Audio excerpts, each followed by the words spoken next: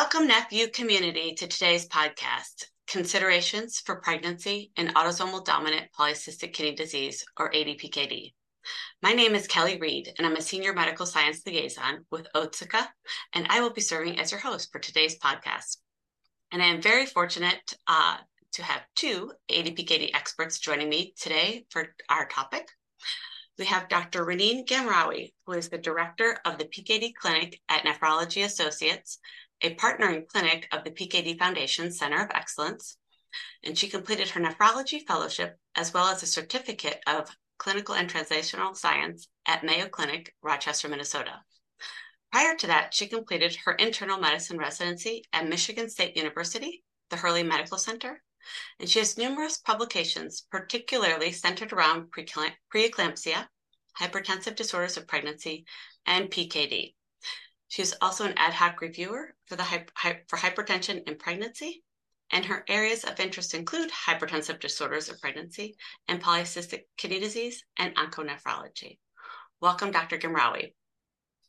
Thank you. I also have Dr. Pranav Garamella joining us today. Dr. Garamella is a board-certified nephrologist and the director of the PKD Center of Excellence at UC San Diego. He received his training in India, Chicago, and completed his nephrology fellowship at Tufts University. Training in clinical nephrology with a focus on polycystic kidney disease with Dr. Ron Perrone. His research endeavors have led to multiple NIH-funded studies and numerous peer-reviewed publications centered on kidney diseases. He has an ongoing NIH grant for research elucidating aspects of kidney disease and has been the recipient of multiple teaching and clinical excellence awards. Welcome, Dr. Garamella. Thank you so much for having me. Okay, well, thank you both for joining me today. And we're going to jump right in and talk about pregnancy and ADPKD. So when caring for women of childbearing age diagnosed with ADPKD, there are a few issues that need to be considered from a healthcare perspective.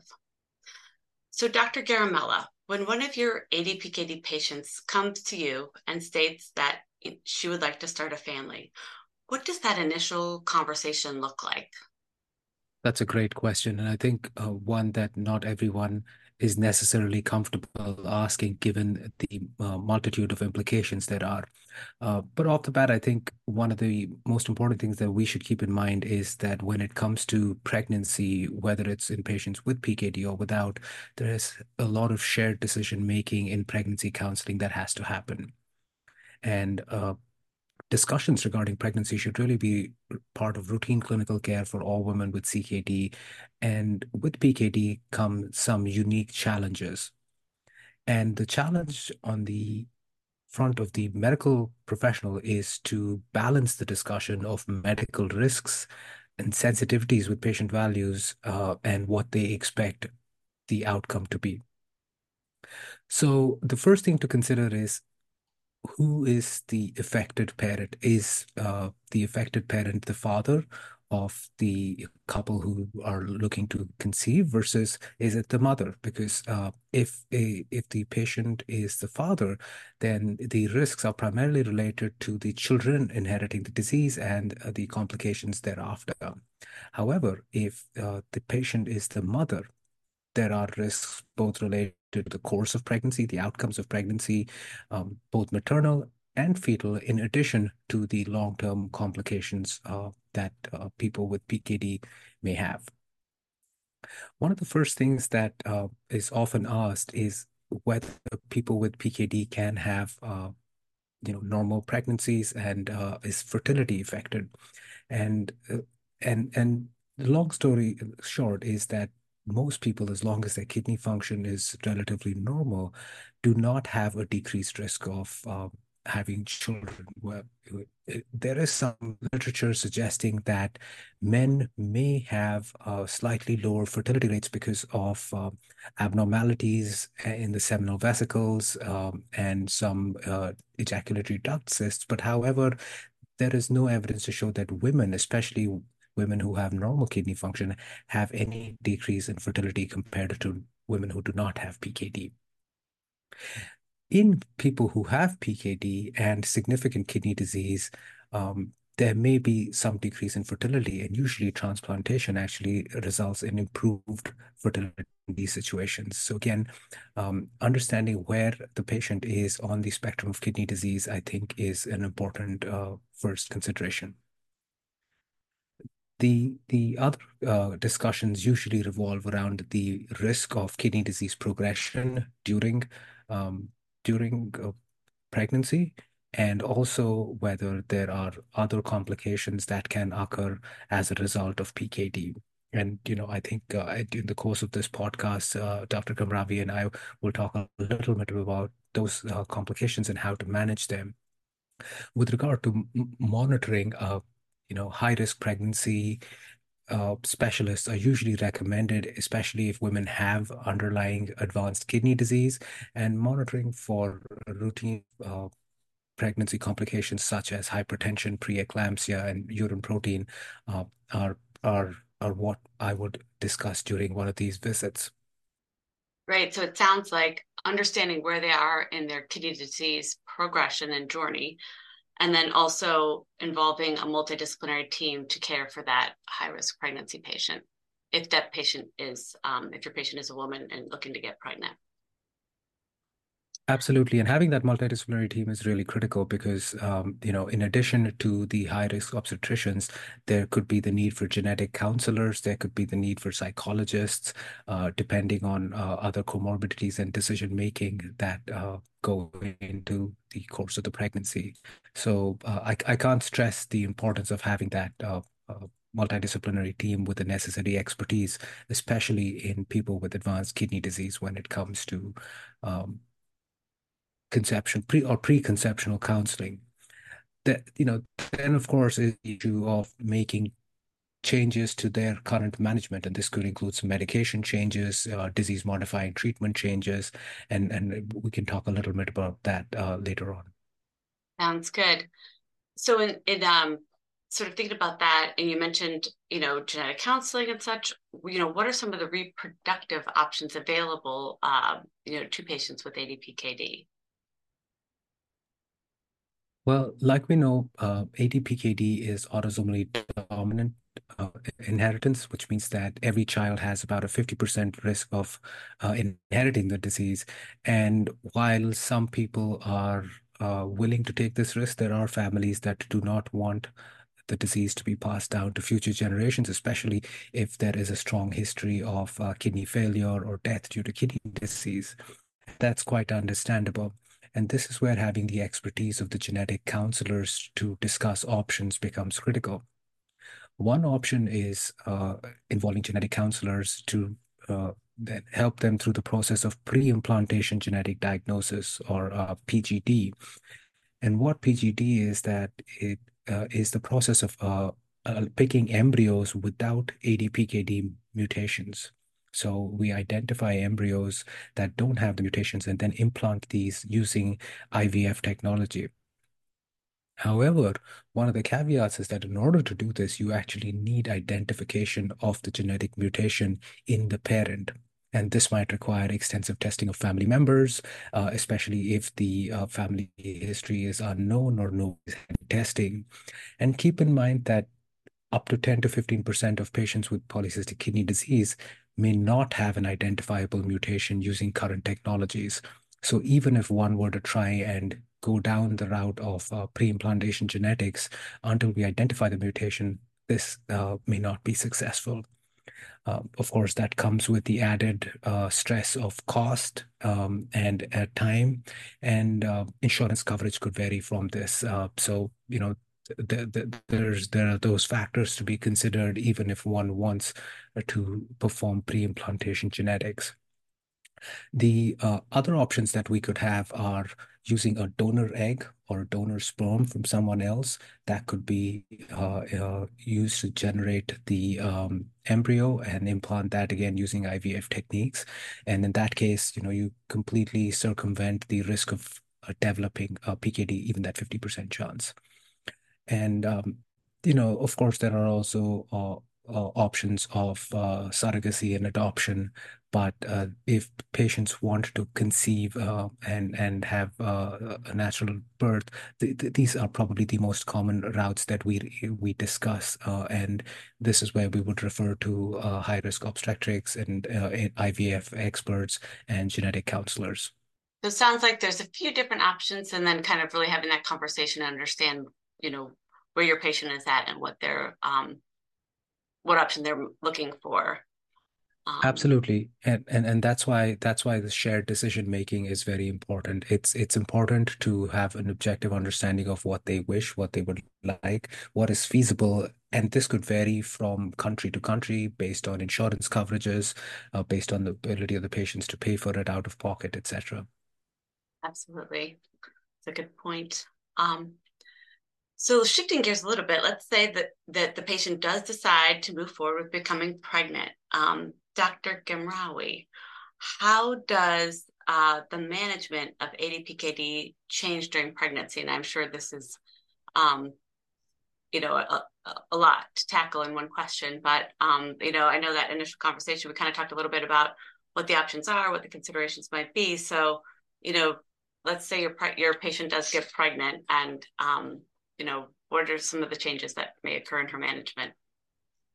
So this is a great question. And before we dig in just in the ADPKD specifics, it's hard to talk about ADPKD and pregnancy without talking about chronic kidney disease in pregnancy, because a lot of our patients who are going to get pregnant, it's directly related to chronic kidney disease. And those guidelines that applies to CKD also apply to ADPKD. So to start, for a few very important points to consider, first of all, women with chronic kidney disease are 10 times more likely to develop preeclampsia during pregnancy than women without chronic kidney disease. And preeclampsia affects about 40% of women with chronic kidney disease. Obviously, our patients with ADPKD many times can have chronic kidney disease, and that will be a high risk for developing preeclampsia during pregnancy. So overall, these are high risk pregnancies. Now, let's just probably for nephrologists and our listeners here know exactly what preeclampsia, but just as a brief explanation, it's usually a generalized endothelial dysfunction that occurs after 20 weeks of gestation. And there's different stages of preeclampsia that we're not going to dig in because that's not the scope of our talk right now. However, worth noting that patients with chronic kidney disease and of course with ADPKD already have an underlying endothelial dysfunction, which would predispose them already at a higher risk of preeclampsia. And the markers that we see, some of the inflammatory markers that we see in preeclampsia are already at baseline elevated in patients with chronic kidney disease. Now, to take a look at a normal pregnancy, generally the physiological adaptations of pregnancy occur, such as the blood pressure actually starts falling during pregnancy, hitting a nadir in the second trimester, and then starts rising again towards term. So patients with chronic kidney disease sometimes will have higher blood pressure, contrary to what we will see in a normal pregnancy. And besides that, there is also an increased risk of gestational proteinuria that occurs with our patients with ADPKD or chronic kidney disease during their pregnancy, higher than the general population. So these are the main things to look for, and which will lead to what we're going to be looking into in a pregnancy in the setting of ADPKD. There's a few points that we always have to tackle, which is in terms of monitoring, management, and screening during the pregnancy, if we want to kind of think about them this way. So first of all, pre-pregnancy, women with ADPKD oftentimes have chronic hypertension, sometimes can have proteinuria, again, putting them at higher risk during pregnancy. During pregnancy, there is a risk that Dr. Garimala mentioned of loss of maternal kidney function. So decrease in the eGFR, that's one, besides the preeclampsia, increasing proteinuria, and then development of the preeclampsia, okay? There's also an increased risk of fetal growth restriction. There's increased risk of preterm delivery. There's an increased risk of having birth weight less than 10th percentile and neonatal unit admission. So it's an overall complicated pregnancy that needs to be followed by nephrologists, OB-GYN, and whatnot. So the physiological process that's occurring in pregnancy is altered angiogenesis, complement activation, and podocyte loss. So let's talk about the management during pregnancy for our ladies with ADPKD and in pregnancy. Number one, we recommend regular monthly checkups of blood pressure at the office, but also we recommend doing a weekly home blood pressure monitoring for those ladies. And if their blood pressure is elevated, treating it accordingly. We also recommend looking at proteinuria on a monthly visit as well, and evaluation by a healthcare provider, as well as renal function panel every month to take a look if there are ongoing AKI or worsening kidney function. So we also recommend monthly urinary tract infection screening and treating positive urine cultures accordingly. We also recommend increasing fluid intake during pregnancy for our women with ADPKD. So next, we're going to talk about the peripartum management of patients with ADPKD, chronic kidney disease, and preeclampsia. Now, we all know that management of the preeclampsia goes with the administration of treatment of eclampsia, goes with administration of some medications that can be used for treatment of eclampsia. These are the same that can be used for our patients with ADPKD, just the same as general pregnancy and management of preeclampsia. And the next question remains the timing of delivery. Usually, for the timing of the delivery, we need to balance the risk between both maternal and fetal morbidity against the risk of prematurity. Any preeclampsia coming after 37 weeks of gestation, the delivery is indicated. However, when preeclampsia is occurring before 34 weeks of gestation, we try to manage expectant management to reduce neonatal morbidity associated with preterm delivery. Okay.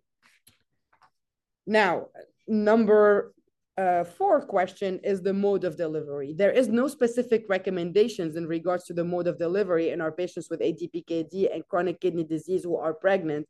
And generally, even a vaginal delivery can be attempted for those women. Number 4, let's talk about the postpartum care for our women with ADPKD, preeclampsia, and chronic kidney disease. Now, those women are at higher risk for adverse outcomes on a long-term basis for the development of chronic kidney disease and cardiovascular events on a long-term basis. Furthermore, once those women have delivered, we need to reintroduce the medications that can be used as disease modifying for the decrease in progression of chronic kidney disease.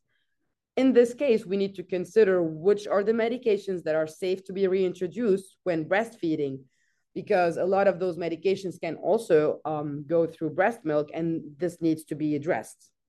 So overall, the management of ADPKD and pregnancy is really the same as the management of a risk of a woman with a chronic kidney disease in pregnancy. It's a higher risk pregnancy overall, but with close monitoring and a multidisciplinary team, we are able to achieve successful outcomes and preventing both maternal and fetal morbidity during pregnancy. Okay. Thank you, Dr. Gamrawi. So it sounds like, monitoring more closely and making some changes to the medication regimen for these patients that are pregnant with chronic kidney disease, as well as ADPKD specifically. Now, talking a lot about some of those potential maternal complications, what are some of the complications that may arise for the fetus of a pregnant woman with ADPKD? Yeah, Kelly, that's a very good question. So for fetal outcomes, usually we're going to have an increased risk of fetal growth restriction in those fetuses, an increased risk of preterm delivery, birth weight that's less than 10th centile, and a higher risk of neonatal unit ICU admissions. Okay, so some risks for the mom, some risks for the baby, but with increased monitoring, we could kind of hopefully decrease some of those potential complications for the patient and hopefully baby. We can achieve a safe pregnancy and safe outcomes for both mother and baby if possible. Yes, absolutely. And that, kind of speaks to that multidisciplinary team with getting all the experts involved in the care for the patient and the baby. Absolutely. Excellent. So kind of circling back into the ADPKD part of it, Dr. Garamella, are you aware of any impact of the pregnancy on the progression of ADPKD disease? Yeah, and that's a very common question that gets asked. There are some kidney diseases that pregnancy can actually worsen the kidney disease. And despite how long we've known about PKD and the fact that it is the most common genetic inherited kidney disease, we know fairly little, unfortunately, about the progression of kidney disease in women with PKD. Thankfully, what we do know is that women who have normal kidney function at the time of pregnancy tend not to lose any kidney function during the course of pregnancy. So that is reassuring. So if women have normal kidney function going into pregnancy, the course and the progression of PKD is unaltered. Because we don't routinely image people during pregnancy or just before or just after, especially using CT scans or MRIs, the impact of pregnancy and the immediate change in the hormonal milieu on cyst growth is unknown. What we do know is that there are some risks to the fetus, which Dr. Kamrawi just spoke about, but perhaps a small increase in kidney disease progression risk in women who have pre-existing hypertension and PKD at the time of pregnancy. So, and this is data that is nearly 30 years old now. So there is a dearth of more recent data which combines imaging, which people did not routinely do back then to assess risk of kidney disease progression, to see if this progression is independent of the kidney size, which we know is a primary driver. So if a woman is pregnant, but she has very large kidneys, by the nature of her disease, she's likely to progress more than someone who does not have the same size kidney as her. So, long story short, kidney disease progression in PKD is understudied in women who have multiple pregnancies. And again, it's difficult to tease out whether there could be a component of preeclampsia during those pregnancies, which could have also contributed, versus this being PKD alone. And lastly, the other impact that pregnancy could have on cystic disease is on the liver. Liver cysts are estrogen sensitive, meaning that in situations where there is estrogen excess, such as hormone replacement therapy, or in the situation of pregnancy, there might be some increase in cyst size. But given how transient the increase in estrogen is during pregnancy compared to decades of hormone replacement therapy, we're unsure if that truly increases the risk of liver cyst growth. And definitely that should not be on someone's radar for counseling against pregnancy at all. Great, excellent. So it sounds like more research is needed. We have a little bit of information, but not enough to sort of say whether that impact is due specifically to the pregnancy or if that would have occurred without the pregnancy itself anyway. So an area ripe for research, sounds like. And then also with the liver cyst, again, not enough to say one should not become pregnant because of that impact. Excellent. I think we'll wrap it up for today. And I want to thank our experts, Dr. Gimrawi and Dr. Garamella, for joining us and sharing their expertise on pregnancy and ADPKD. And I want to thank you, our NephU community, for joining us today and encourage you to check out nephu.org for future webinars, podcasts, and events. You can also check us out on our social media platforms using the handle @NephU Community. Thank you again, and we look forward to seeing you next time. Thank you so much for having me again. Thank you very much for having us, Kelly. I appreciate your time. Thank you.